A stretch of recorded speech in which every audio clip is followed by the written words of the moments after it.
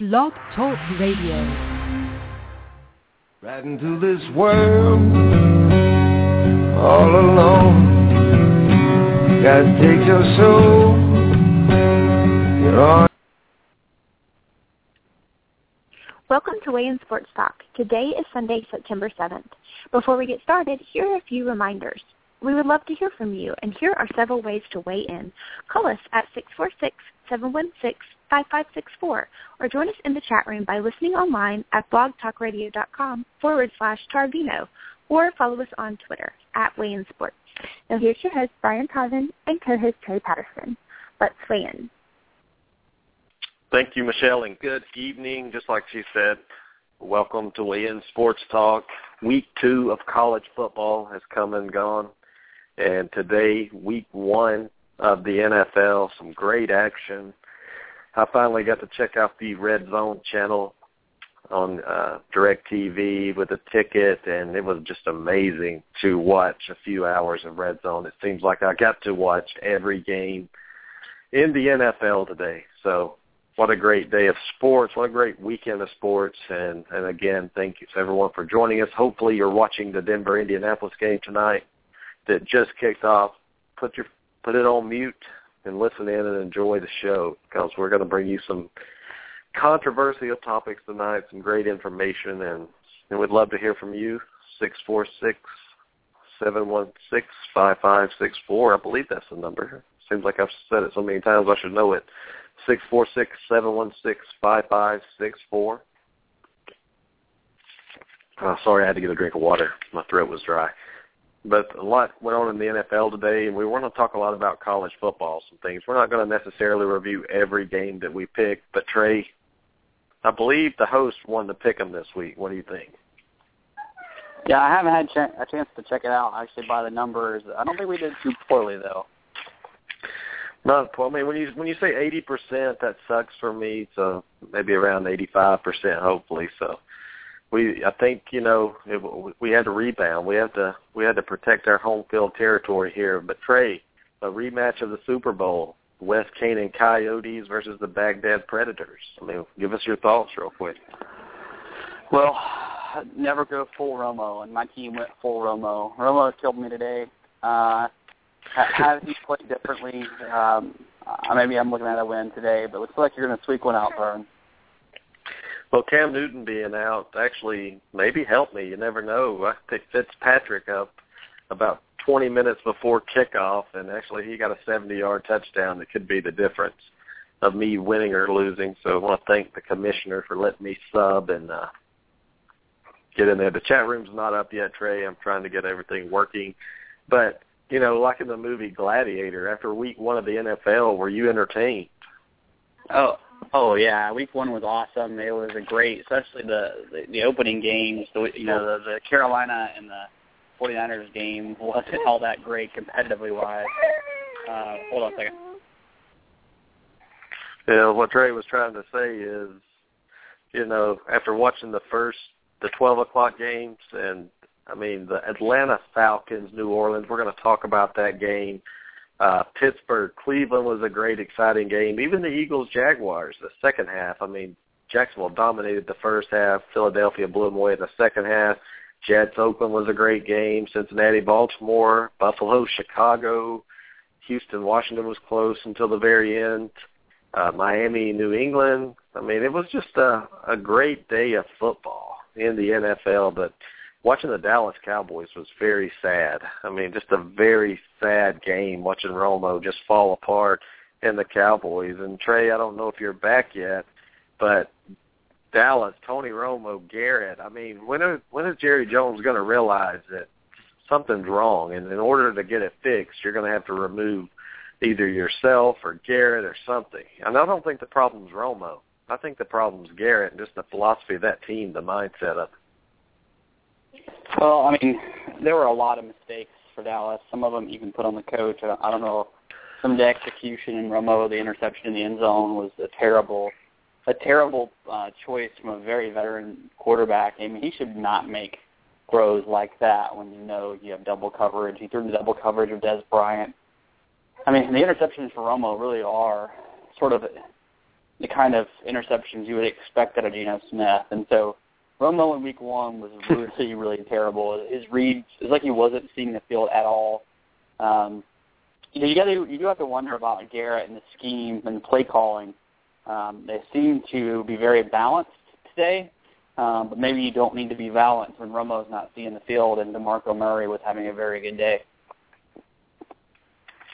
Yeah, the Indianapolis just kicked a 55-yard field goal on 4th and 1. I mean, how stupid is that? Not just go for it on 4th and 1 on the road. But anyway, but Trey, the 12 o'clock, the 1 o'clock games were just exciting. I mean, I watched the Red Zone channel for the first time, and it was just amazing getting to watch all these games at once and getting to see the highlights. But to me, the team that impressed me the most today, tell me if you agree or disagree, it has to be the Atlanta Falcons. I mean, that team looks totally, totally different than last year and a lot tougher. I don't know if you noticed that, but this team looks like they're not soft anymore. This team seems physical to me. Well, their running back rotation between Steven Jackson and the 2 FSU players, Antoine Smith and Devontae Freeman, really worked out well for them. They all played with sort of recklessness and abandonment, and they all played hard, and they needed, rest. A new guy would come in. That really seemed to invigorate the Falcons' offense, Tarvin. What I also am very impressed with, I mean, how many survivor pools went down with the Bills and the Dolphins winning? I mean, so the AFC East, the division that no one on the earth picked anyone other than the Patriots to win, the only team without a win this week in the AFC East was the Patriots, so that's pretty surprising too. Well, believe it or not, Trey, I picked the New England Patriots to go down today. Believe it or not, and also another upset I picked was Tennessee to beat Kansas City. But, yeah, there's some survivor pools really messed up with the Bears. I've read that. A lot of people are complaining. The Bears at home lay an egg 23-20 to Buffalo. Was it Buffalo was that good, Trey, or was Chicago just that bad? Well, Chicago didn't seem to have much of an answer when Alshon Jeffries kind of pulled a hammy a little bit and didn't didn't go back in, which is surprising that team didn't seem to have, I guess as well as Cutler was throwing, they didn't seem to have their momentum, even though they were able to move the ball. So something seemed off with that offense. I'm not buying the Bills for sure, Tarvin. So, I mean, the Bills surprised me, but a lot of things happen in week 1 that don't necessarily mean week 14 success. Yeah, and another person that actually made me feel good, Cam Newton was out. Carolina Panthers starting Derek Anderson. Nobody was giving him a shot.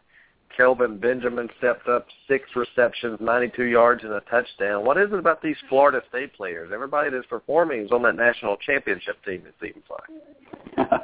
Yeah, I mean, there's a lot of talent that came off that team, which is one of the reasons why I think Florida State is struggling a little bit this year.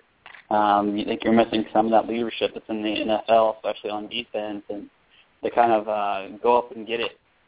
Kelvin Benjamin, I mean, you saw him in that touchdown in the end zone. That's a jump ball that probably, if Romo throws it to Terrence Williams, is intercepted. I mean, that's not the receiver combo that can go up and get that ball. But, Kelvin Benjamin is the kind of guy who, I mean, he catches balls that no one else seems to be able to catch since maybe Randy Moss. I mean, he's not anywhere near there, Tarvin. I'm just saying his ability to go up and get the ball is pretty unique. Well, the Carolina Panthers, though, really impressed me, and we're not going to talk long about them, but to win a game on the road in division and just demolish an opposing quarterback, how good do you have to feel if you're Ron Rivera and the Panthers fan, knowing that, hey, maybe you can get Cam Newton 100% before you have to rush him back? I mean, this was a huge game for Carolina without Cam, because if they lost this game, Trey, he would maybe have to be forced back a little too early, and you never know what that can do. But very impressed with them getting that win. Were you shocked? I wasn't shocked because I thought Tampa would play better, but you have to also think, I mean, Carolina has one of the better defenses in the NFL, and so if anyone's going to struggle, it's going to be a quarterback like Josh McCown, who really hasn't been there and seen a lot of this stuff firsthand. So it doesn't surprise me that he struggled against a defense like that. But I still expected Tampa to come out with a win. I mean, Doug Martin, 9 carries, 9 yards, leaving the game. That surprised me. But that's a huge win for Carolina on the road. I mean, anytime you can get a win on the road in the NFL, it's great. Anytime you can get a win on the road without your starting quarterback, it's even better. So hopefully Cam can get healthy and be able to make a push and try to get back into the playoffs. It's going to be tough in a division where you have the New Orleans Saints and the Atlanta Falcons. After watching both teams today, they're going to be around when it comes playoff time. But Joe Flacco, congratulations, laid another egg, exactly what I thought would happen. Cincinnati came in. I didn't think they'd win it with ease like that, but they jumped out to a huge lead. Baltimore made a push, came back. Cincinnati scored late, 23-16. What do you think? I mean, was it Ray Rice being out, Trey? Are you finally buying the fact that Joe Flacco sucks? Well, I mean, he did put up 385 yards. So his stats at the end of the day were pretty good, Tarvin. A lot of that was some big long plays near the end. I'll tell you, there's a lot of things that were good about Flacco and our offense today. I mean, Dennis Petto with 10 receptions at your tight end. I think that's what they're looking for. They certainly had no balance, which I think is going to be a huge issue for them, Tarvin. They've got to find a running back, and Bernard Pierce, who fumbled once, got yanked by the coach. Clearly, they don't have the balance. They have to have a running back. And then Joe Flacco did look terrible in the first half. He pulled it together in the second half, Tarvin. But the first half, man, that offense could not have been more out of tune, and I think a lot of it was the running game. Yeah, when you're a leader like him and you're at home, you don't lay an egg in the first half and get your team in such a big deficit that it's almost impossible to come back. They did fight back, and I believe they tied the game, if I'm not mistaken. But at the end, A.J. Green with a huge touchdown. I mean, the Bengals 1-0 in the division. Pittsburgh almost was 0-1 in the division. They didn't play very well in the second half. But the NFL is a weird game, Trey. It's like these games have, you're watching a part of a movie and then another part. They're just two different stories in each half with the NFL. That's a frustrating thing to me, getting into NFL football and really watching it. In college, usually the dominant team wins both halves, but in the NFL, it's just so even that you never know, what's going to happen. But the player of the day, Trey, to me, Matt Ryan, 448 yards, 3 touchdowns against New Orleans. That defense stood up when they had to. Julio Jones with 116 yards receiving. Mark Ingram for the Saints, 60 yards and 2 TDs. I mean, this was the best game of the day, and I think everybody thought it was going to be the best game of the day, so it didn't disappoint. No, it was a great game. The Falcons, a big win for them, knocking off New Orleans like they did. I mean, Matty Ice played well, but almost who played better on that team was Matt Bryant. I mean, they got within about 55 yards. They just said, okay, Matt, what do you need from us? And so, I mean, his leg was pretty incredible today. So the two Matts played very well. Well, Trey, I believe your kicker is Matt Bryant from the Falcons. Did he outscore anybody else on your team? I think he outscored everybody on my team. Which is never a winning formula. Yeah, but it's always nice to know you get those 50-yard kicks. They get a lot of points. So that was the game of the day, and it was awesome. Any thoughts on the NFL, Trey, before we move on to college football? No, I think let's move on. I mean, I think we hit the games we needed to discuss. I will say one thing about the 49ers. That game was much better played, and it was nowhere near as close as it came out. So if you look at the box score and you think, well, the 49ers and Kaepernick must have been struggling. Kaepernick was not struggling at all. He was throwing lasers throughout that field, played very well, and they set on the running game in the second half. But the 49ers played way better than I thought they were going to play, Tarvin, so I was very impressed with them. Yeah, it's like they got up and then they just let off the gas. They want to make sure they stay healthy as well, because you look at Dallas, San Francisco knows they're a joke, and San Francisco knows really their only true competition in that division, Seattle. So they could care less. Once they got that game in hand, it was over early. But Trey, give me your thoughts on the NFL or the NBA right quick. The Atlanta Hawks owner. Did you hear about that? Yeah, I heard about Bruce it. Levinson? I don't know. Yeah, I don't know what it is. The email apparently sort of comment. That's all I know. Well, in his email, he did write, talking about some of the fans, how to get the fans there. And I'm not 100% sure, but I know he did apologize because the email made the white fans appear more important than the other fans. And I wonder why he self-reported this, Trey. It just seems odd right now that we're hearing about this. He self-reports it. He's selling his interest. Do you think he did this because somebody told him that they were going to break this or what? Maybe he just wants to sell the team, and he thought, I don't know. It is weird. I mean, it's super weird. Yeah, I don't know. Yeah, very weird. I just wanted to throw that out there and see what you thought. But I don't know. Going back to the NFL real quick, what game was that where the guy drop kicked the kicker? He was running. What game was that where he jumped up to the drop Steelers kick? Or Browns. That was Brown of the Steelers. We tweeted that out. So follow us on Twitter if you want to see this stuff. It was incredible. It was awesome. I don't think he meant to do that. I think he wanted to jump over him, but he realized he couldn't, so he just kicked him. What do you think the fine's going to be for that? Probably like $20,000. $20,000 for a drop kick, I'll take it. That was awesome, though. I have to admit, that was just the highlight of the day, and I can't believe it just didn't dawn on me till now. But, Trey, college football, I guess that we'll start off with, I want to talk about your Florida State Seminoles real quick against the Citadel. And you and I talked this morning before the NFL game started. You were concerned about Citadel hurting three of your nose guards and nose tackles, chop blocking them. Well, the Citadel player actually come out, the offensive line, and said if they're not going to respect us blocking them, they're going to respect us chopping them.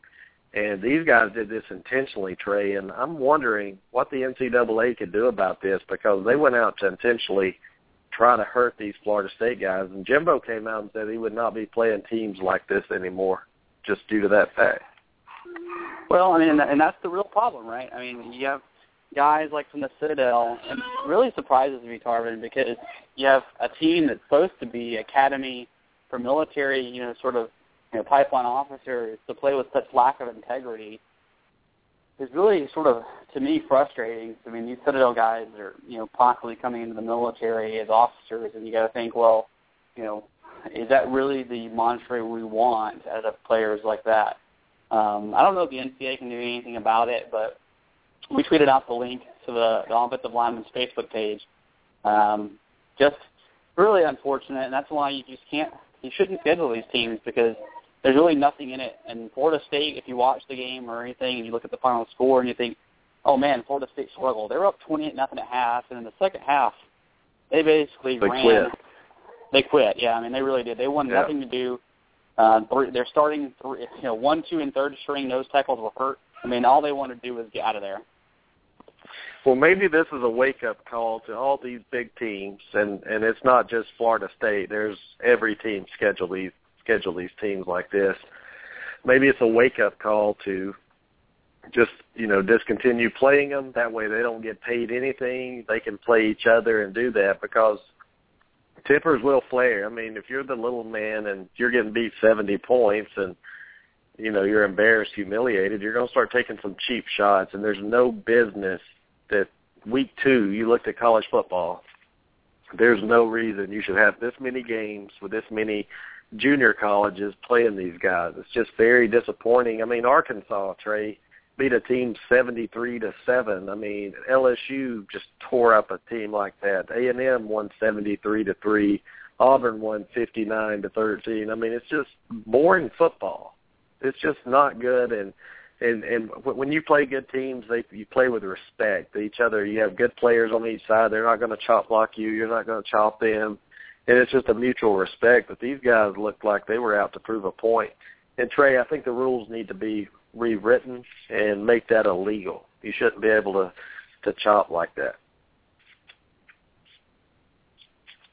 Well, I mean, Tarvin, no complaints from me on that. I mean, we talked about that during the off season as well.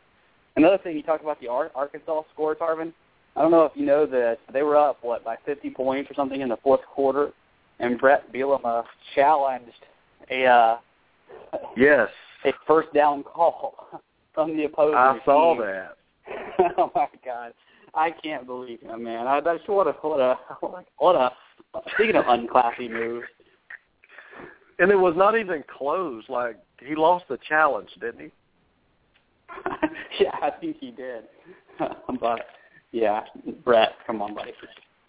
Yeah, he was out to prove a point that he's back. You know, Auburn spanked him last week. He thought that Nicholls State, he had a point to prove, and he did, just like Florida did. But one of the things of the day, before we get into the Big Ten Conference, Joe Hayden, the athletic director for Southern Cal, is on the playoff committee right now. And I have so many opinions about a current AD being on any committee to select the Final Four. But this guy comes out of the press box, Trey, and gets an official's face over some personal foul calls. I mean, have you ever seen this before?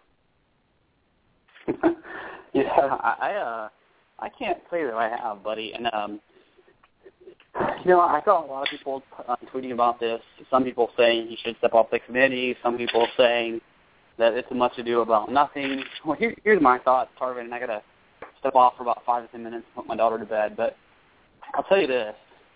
You talk about decision-making, and I know he's a Rhodes Scholar. The guy's a genius, probably smarter than I am. But I can tell you the immaturity and the lack of integrity and the lack of sort of good decision-making that he showed by running down there on the field is concerning enough to question his judgment when it comes to being on a committee like this. So give me a few minutes, buddy, and I'll be right back. All right. And what Trey's saying is these guys are supposed to be the best of the best when it comes to integrity and intelligence. I think Sarkisian is big enough down there to be able to get his point across to officials that he doesn't need the AD coming down. I mean, like, Daddy needs to come. Let me text Daddy to come take care of this person here that's about to kick my tail. The bottom line is you're the head coach of the Southern California Trojans. Come on, USC, you're there. You don't need Daddy to come down out of the press box. And this is what worries me about the committee, guys. And our current ADs, former ADs, I don't care. Every one of them are biased. Every one of them are homers. All of them are going to fight for their conference, and that's why this committee sucks, in my opinion. I can't buy into the fact that this committee is going to be able to do anything the BCS couldn't do. At least the computers didn't have the eye test. That's one thing that I didn't like about it. You have to be able to see these teams instead of just looking at their stats. But come on, Hayden, it's time to step down.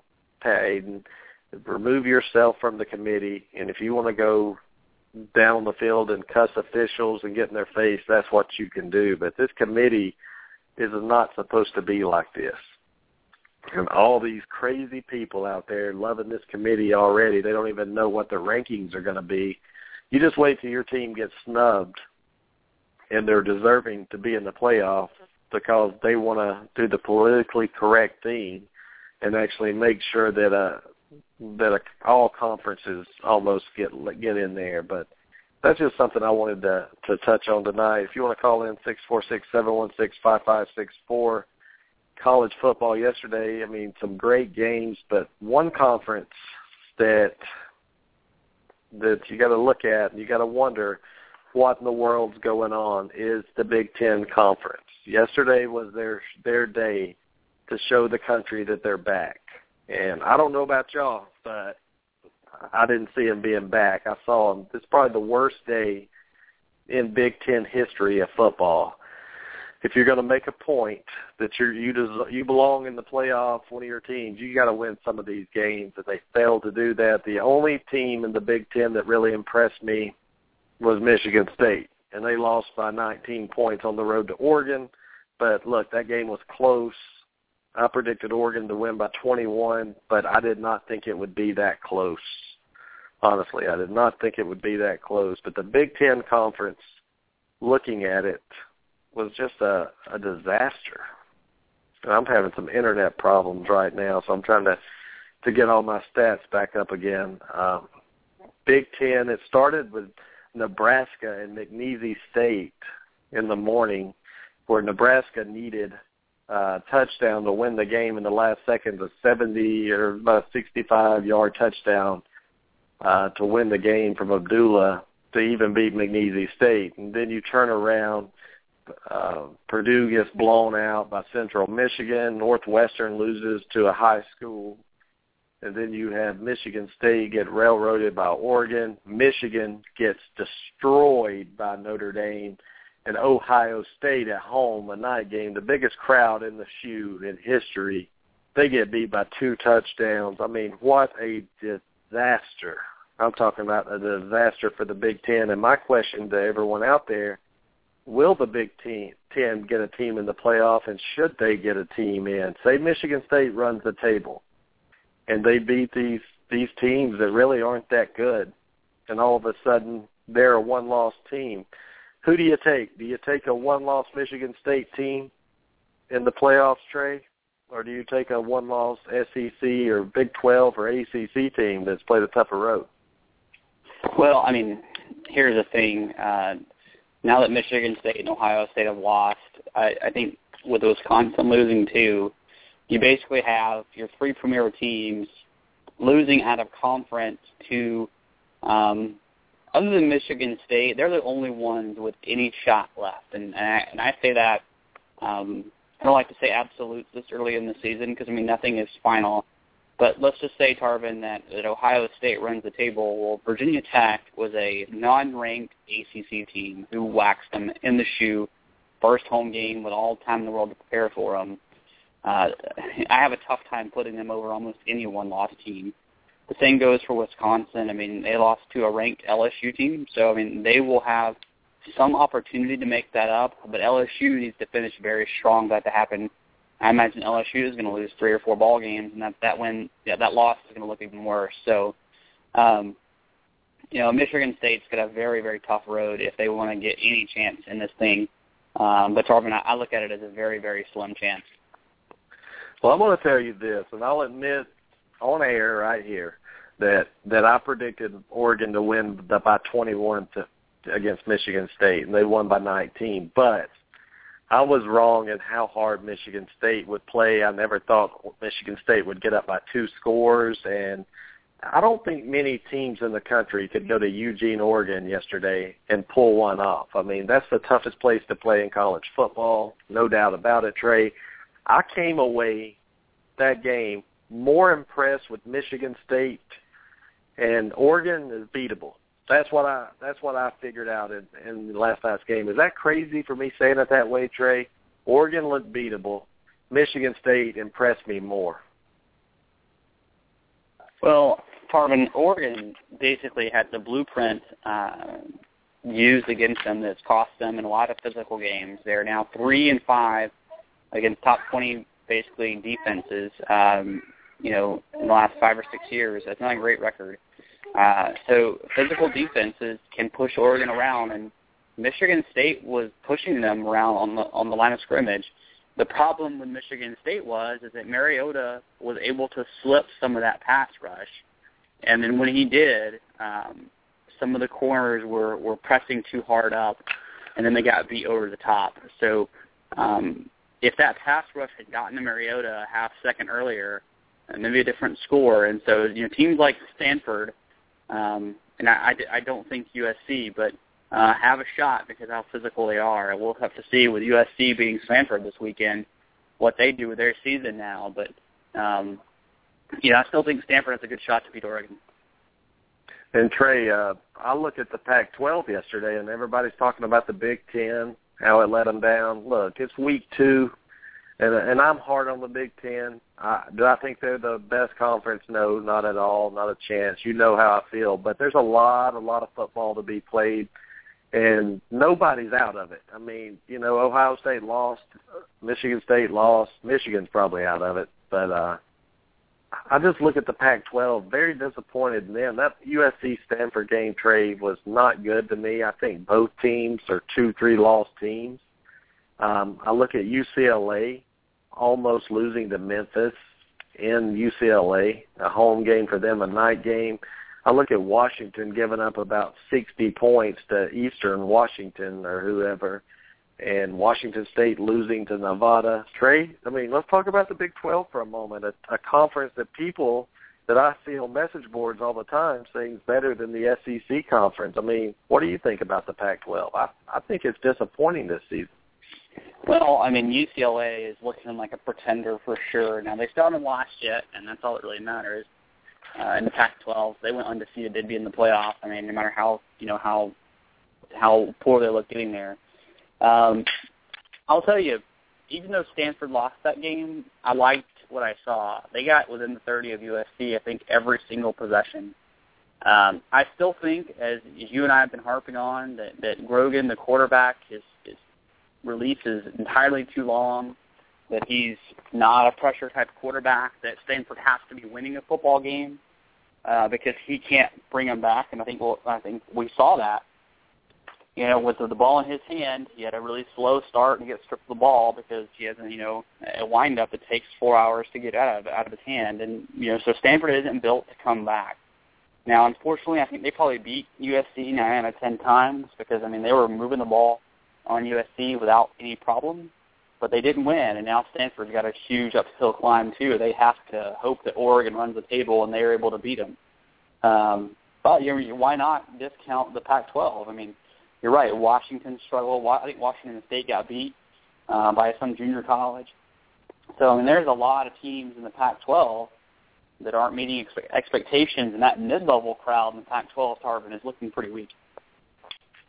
It really is. And I can't sit here and beat on the chest of an SEC team either because there's not many SEC teams that played anybody. But you look at their records, what they've done, and you got to be impressed with what the SEC's done. But Trey, the Stanford Southern Cal game reminded me kind of LSU Alabama a few years ago, where LSU won the game because Alabama missed on all those opportunities in Tuscaloosa, and then they turned around and blew them out in the championship game. I think Stanford's a better team than Southern Cal. They just could not quit shooting themselves in the foot every time they got down ready to score. It was a penalty or something that just blew a drive up every time. Southern Cal's very fortunate to be able to win that game. And I can't honestly sit here and tell you, Trey, that I think Southern Cal is a Final Four team really at the end. I just see them losing 2 or 3 games.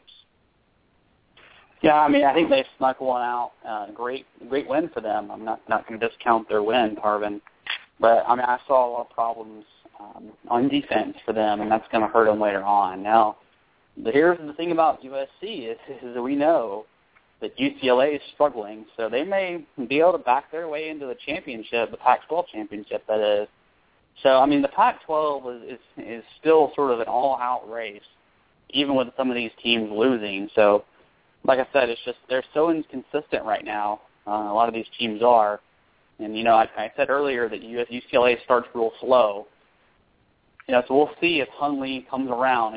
Last year, to look at his stats, it took him a couple games to really get going. So we'll see if by midpoint, if they stay undefeated, if he starts, playing like people think he should play.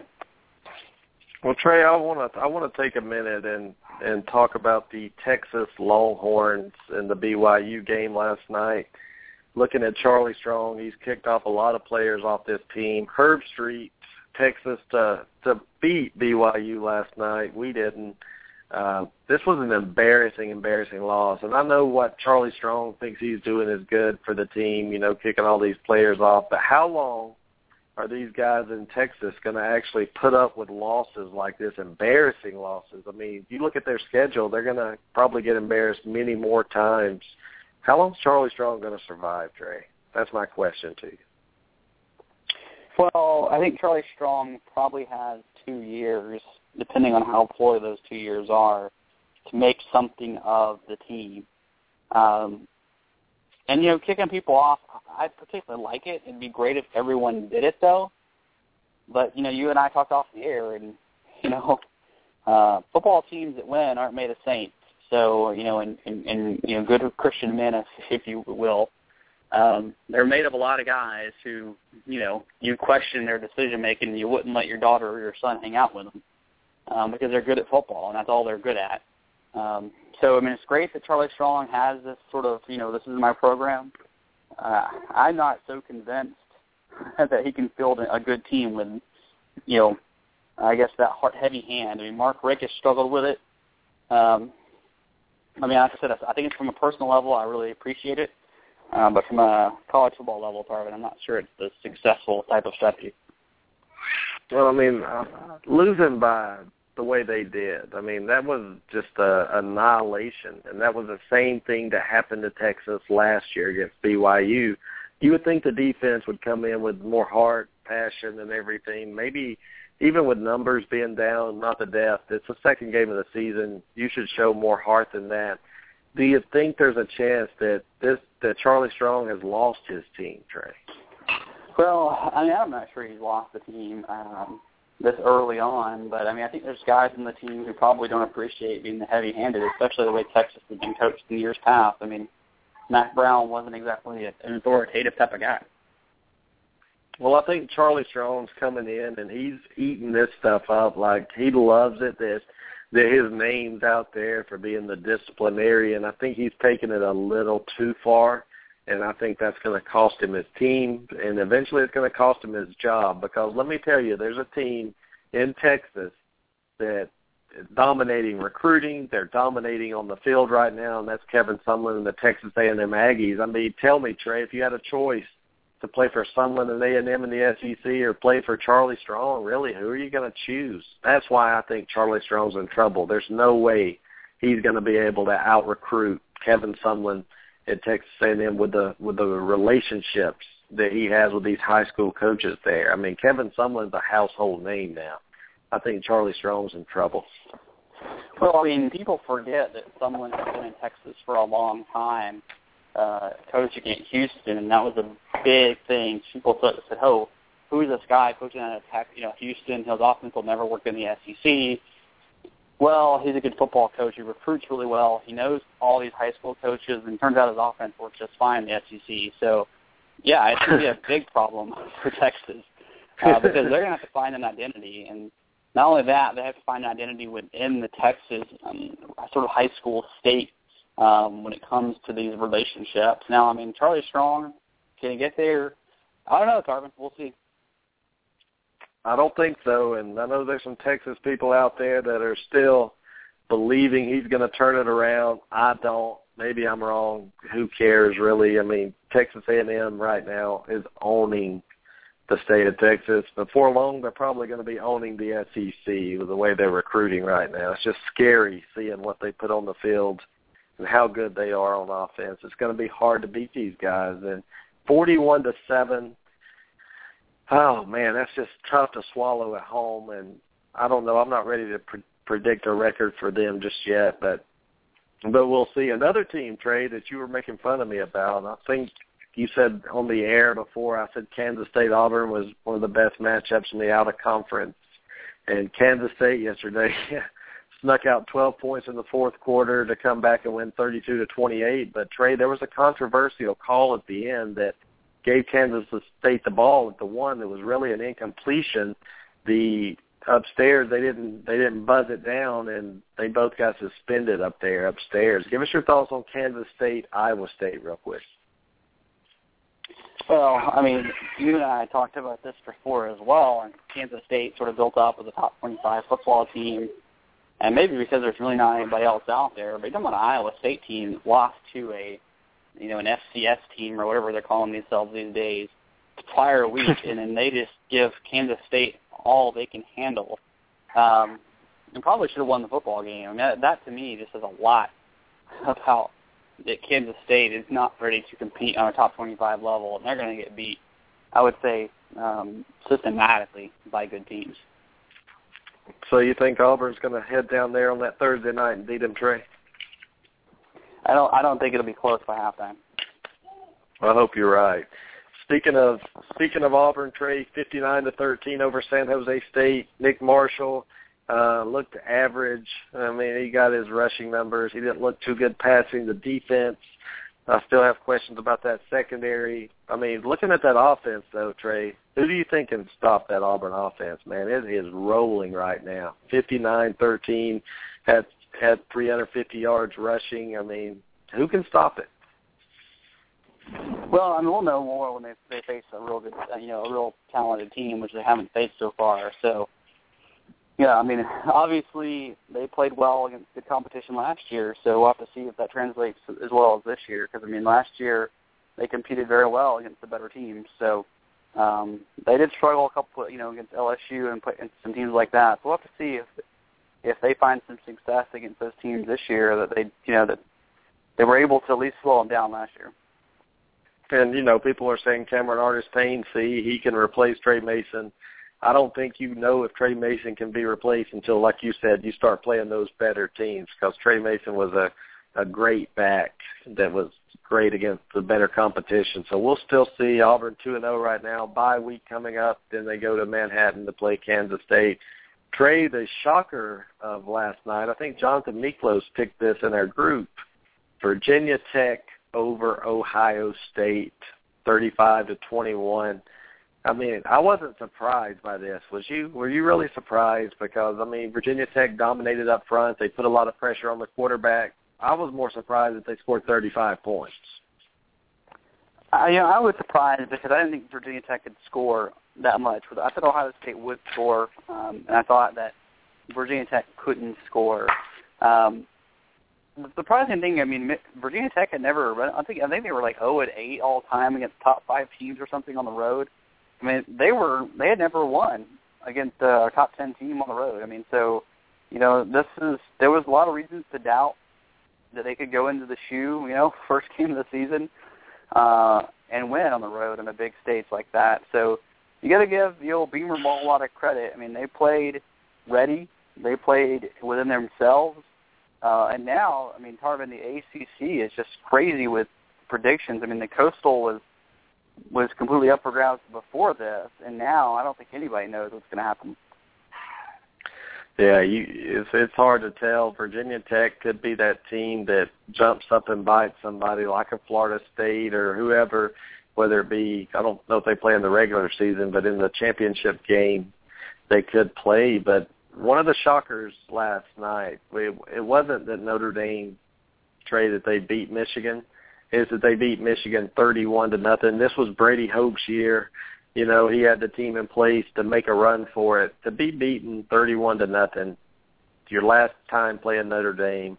Trey, what does this do to Brady Hoke? And my question, does he make it through the season? I mean, this was Nussmeier, the offensive coordinator, coming from Alabama there, is going to make a huge difference. But, Brian Van Gorder, the defensive coordinator for Auburn, Trey, that got lit up because it wasn't his fault. It was the team was so bad. He's at Notre Dame. That defense is rough. I mean, it's tough. Notre Dame is back, Trey. I'm telling you, Notre Dame's got a good football team. Were you impressed with the 31-0 victory? Yeah, because, I mean, I thought Notre Dame would win the game easily, but I didn't think they would throw a shutout because Gardner actually was pretty efficient in the first half. So the fact they closed out that strong does say something. I mean, this is still the kind of game they were winning a couple of years ago when they got blasted by Alabama in the championship game. So, I have to see more of them before I put them as Lou Holtz has them as number 2 in the country, which is ridiculous. Which is why he shouldn't probably be on TV. But well, Trey has Auburn number 1 in the country. I mean, come on. I guess you take what you can get if you're an Auburn fan, but maybe he has that so Auburn can blast them. Because I mean, I have not sold on Notre Dame. I think they're back as a 10 type of win team. We'll see. I mean, they got a lot of big games coming up. I mean, so good test for them. They passed with flying colors in this week. We'll have to see how they do when they come up with some of it. So they have a really tough schedule, Tarvin. So we'll see. Yeah, I mean, I'm impressed with them, and to say back, I mean, they're relevant again. Golson's a great quarterback, and we're only going to 9:30 tonight, Trey, Eastern time. I'm going to get Jason Humphrey on here in a minute to talk about his Ducks, but Clemson rebounded with a 73-7 win over South Carolina State. North Carolina hung on 31-27 against San Diego State. But South Carolina, Trey, at home last night, beat East Carolina 33-23. I mean, that Texas A&M South Carolina game, did that take a lot out of South Carolina? Were they hiding from some stuff from Georgia since they had a bye week? Or is South Carolina just not that good, Trey? Well, I mean, South Carolina, I don't think they're as talented as we thought they were. Struggling against a very mediocre East Carolina, and a lot of people said, "Oh, their offense is legitimate." Well, we'll see. East Carolina will get beat by a lot of people this year, and so I think that just shows you a little bit of what what South Carolina is going to be this year. I think you kind of went out there on the limb with South Carolina beating Georgia, Tarvin. How do you feel about that right now? I feel good about it, actually, and we'll see how the week goes on. I mean, you're at home, CBS, game televised. The crowd will be into it. This is a chance for redemption. This is a chance, a do-over. And if South Carolina comes out and beats Georgia, we won't have to hear this crap about how good Georgia is, how unbeatable they are, but it'll put the world back in balance. I mean, are you not giving them a chance? Well, I think they have a chance. This is the East. This is Georgia we're talking about. Thank you. But I mean, we're on.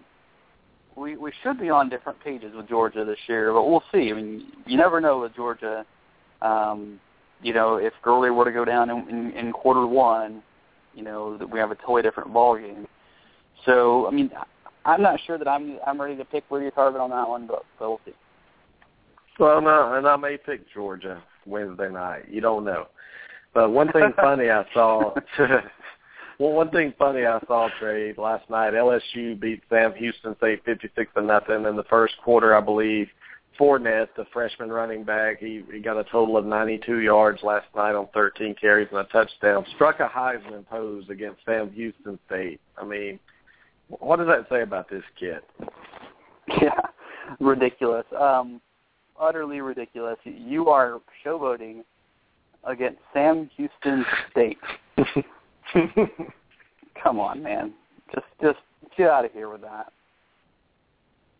Yeah, that concerned me a little bit. Like, this is LSU. This is not Vanderbilt. I mean, this is LSU. They're used to winning national championships, playing in the big game, and for you to think that touchdown meant so much that you have to try to show them up. I mean, I just don't know what this kid's future holds, but I'm sure Les Miles is going to have a few words with him about that, Trey. But Baylor in the Big 12 last night, I know they played Northwestern State. That's 70 points, 70-6. Got to be impressed with Baylor right now, but I'm interested to see how they play against better competition. The Alabama Crimson Tide, Trey, no problem with Florida Atlantic, 41-0. No surprise there. There's still a quarterback controversy. How long are you going to give Alabama to figure this out? I think they have to have a quarterback by after next week before they start their conference games. Yeah, I think Blake Sims is entrenched there now. I just don't see him losing. I was more impressed with him playing in a blowout the way he did. I mean, I thought he was very efficient with the football. Coker was inaccurate at times. I just think, to be honest, Coker, it seems like he is still not on the pace of the Alabama offense, which really, I know he didn't have a whole lot of time because he came in so late this summer, but this is supposed to be a system that he can pick up pretty quickly. It doesn't look like he's on the same page with his receivers yet, and I think that's why Blake Sims is playing and playing decently well. Well, I mean, just think, this guy, Blake Sims, how does he feel, feeling like that Saban doesn't have any faith in him? They go out and get Coker. The media is already putting him a Heisman contender, that Sims can't win the job. And where would Alabama be without Blake Sims right now? Classy young man, actually. Very classy individual. He runs that team. The team responds. Alabama could be in big trouble if Blake Sims decided to transfer, Trey. I think Sims is going to keep the job. I think he's playing well enough to do it. And he still has a locker room, and I think those guys will rally around him. Now, I still think that Florida is going to be a test for him because I think he's going to see matchups. And they're going to force him into some plays. Now, with Coker playing as sort of erratic as he is, I don't think necessarily bringing him in would be a good thing if that happens. But we'll have to see. That's when it really tests. I think the test will come for Nick Saban and Blake Sims. If Sims struggles against Florida, what does Saban do? Does he trust in him and say, hey, we got you, pull through this, or does he give him the hook and here comes Coker, and then now you really do have some problems for the offense? Well, I'm impressed with Florida. I know they played Eastern Michigan, Trey, but I saw a line that really concerned me today, and tell me what you think. Alabama favored 17 points over Florida, and I just looked at that, and I'm like, there's no way that you could be favored that much over a talented team like Florida. Roper, the offensive coordinator, I think they have some kind of identity they're working on there on offense. 17's a little high, don't you think? I think it'll come down by game time. Yeah, and what the most impressive thing I saw about Florida was the backup quarterback, Treon Harris. If you watch that blowout, Treon Harris, the freshman quarterback who almost signed with Florida State and did one of the switcheroos near the very end, looks really, really incredible. So he may be in some packages in the Alabama game because he looked electric. You do not want to go in and play Florida if you're not set on your quarterback. So Alabama just play Blake Sims, and if you decide to pull him, eventually pull him, put Coker in for the rest of the season, whatever, but quit shuffling in quarterbacks. And I know you played Florida Atlantic, but it really throws off the rhythm.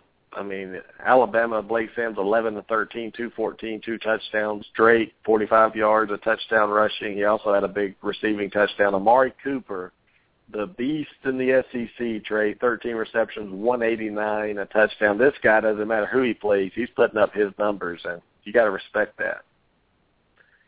Yeah, I mean, Amari Cooper is starting to get to our instantaneous Heisman-worthy type of performances.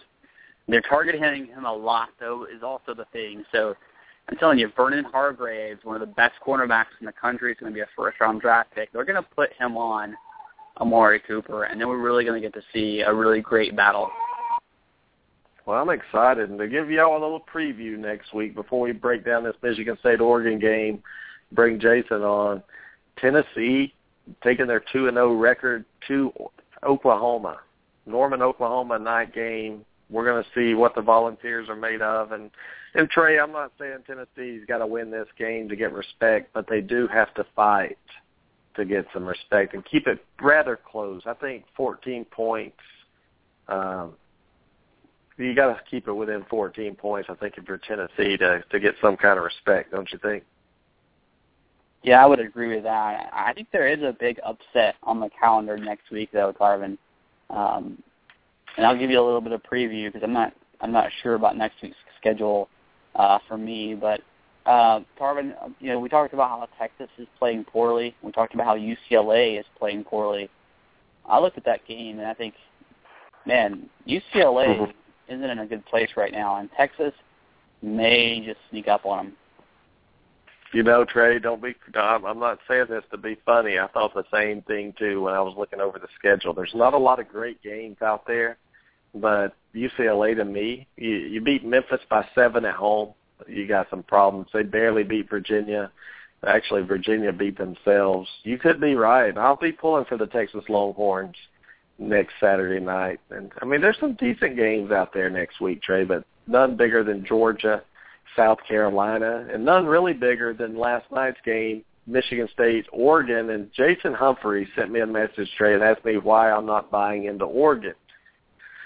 And the reason I'm not buying into Oregon, and I'll bring you on just a second, Jason, is when I watch that team, you got a lot of young players and playing in your backyard. It's 111 degrees on the sideline at times on that field.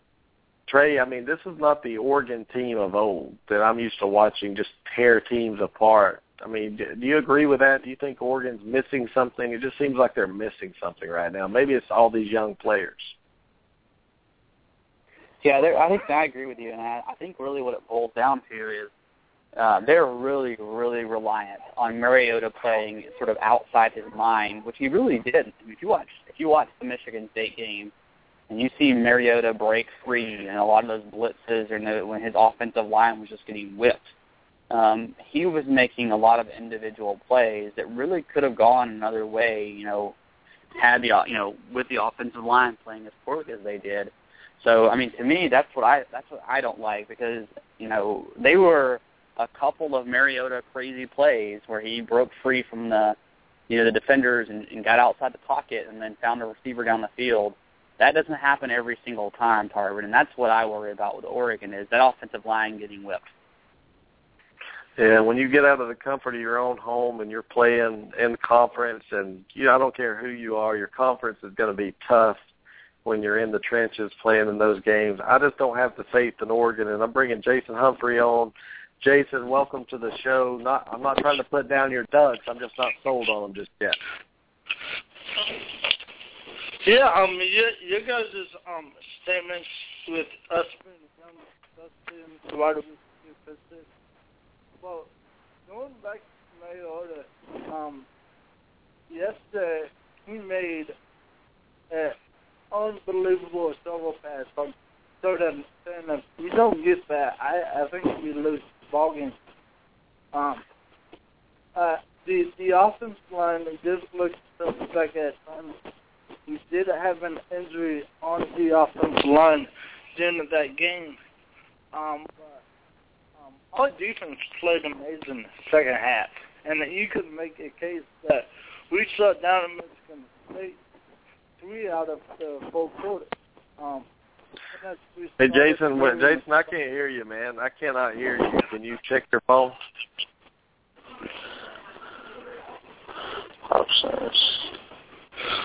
I think it'll be fine. Hello? Okay, I can hear you a little better now. Okay. I think our defense played really good.